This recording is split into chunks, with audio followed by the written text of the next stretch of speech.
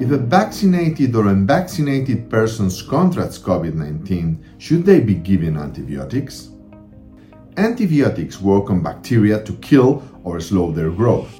COVID-19 is a viral disease and there are no antibiotics that kill SARS-CoV-2, the virus that causes COVID-19. COVID-19 illness can include viral lung infection, viral pneumonia.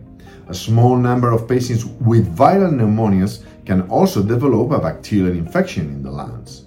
If there is a secondary bacterial infection, it may need to be treated with an antibiotic.